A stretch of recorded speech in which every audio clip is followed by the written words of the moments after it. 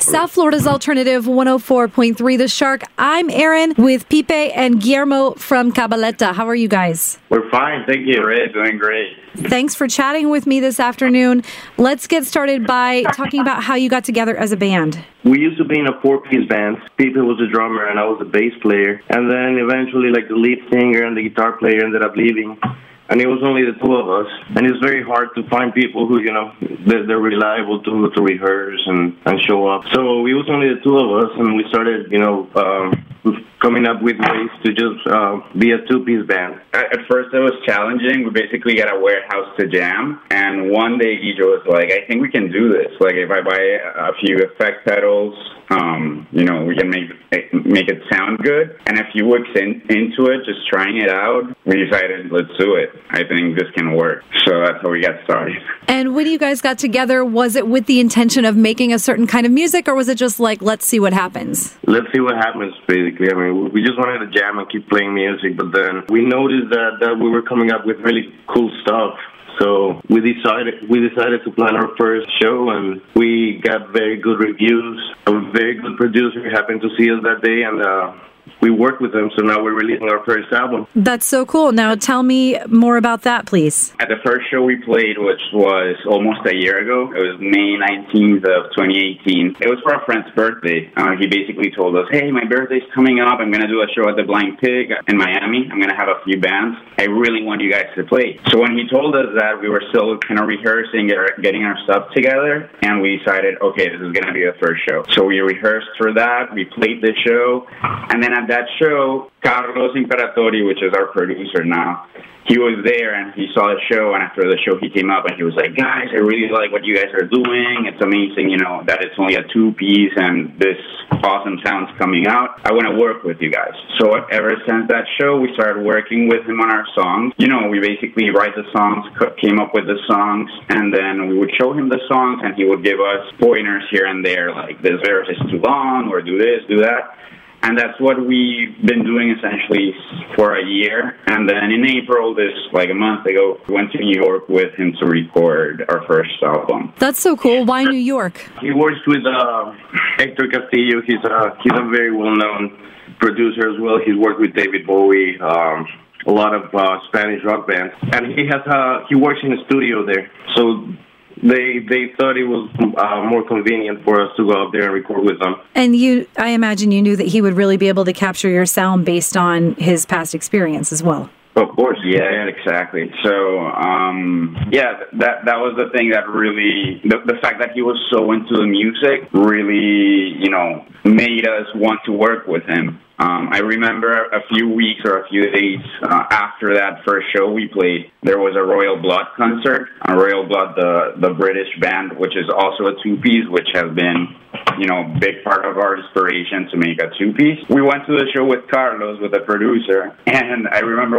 he's like a very serious guy, not too expressive, and when Royal Blood was playing on stage, he was like banging his head and going crazy, so I really liked that. I was like, okay, this guy really does love this kind of music, so I think he's the perfect producer. That's so cool when you get to experience it like that in real time and get to see his reaction, as opposed to just like, all right, well, we're kind of taking a shot in the dark here. Like it's good that it turned out that way. Yes. So it was actually a shot in the dark, because when we started out, we were doing songs in English, and he kind of convinced us to do it in Spanish, since there's nothing like us in Spanish. Actually, Spanish rock is not very popular nowadays. So he convinced us to the album in Spanish, which is a whole different route than the one we wanted initially. Mm-hmm. Now, what was the process like with him? So at first it was just conversations. He kind of wanted to know our vision of what we wanted, and then he told us his vision. And our vision was essentially, just speak music, do lyrics in English, because we've been living here for most of our lives, and so we went to school here, so at least for me, it's easier writing in English. But he basically convinced us, as Guido was saying, to do it in Spanish, because there's not many great rock bands right now. Meanwhile, in English, there are so many bands. So that's where it began. We started writing in Spanish, and it was interesting. It was fun. A little challenging at first, but eventually I think it was the right choice because we kind of connected with our roots, and now we're noticing that there are more rock bands in Spanish than we thought, and we're connecting with them through Instagram and stuff like that. So yeah, it's been fun.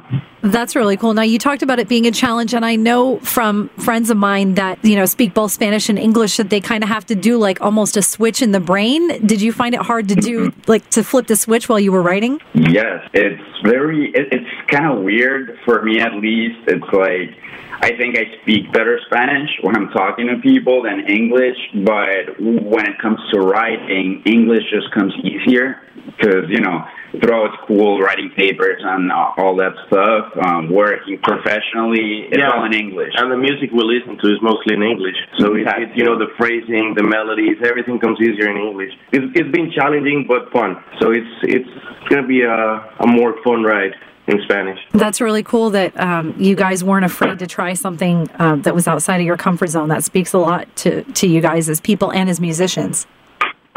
Thank you. Yeah, you're so welcome. So what's next? Like we said, if we're going to do it in Spanish, our focus is going to be Latin America.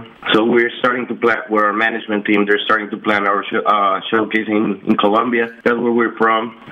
From there, we want to go to Mexico City, which is like the biggest market for our kind of music. In the meantime, we have a few shows locally. We're going to play in Fillmore next month.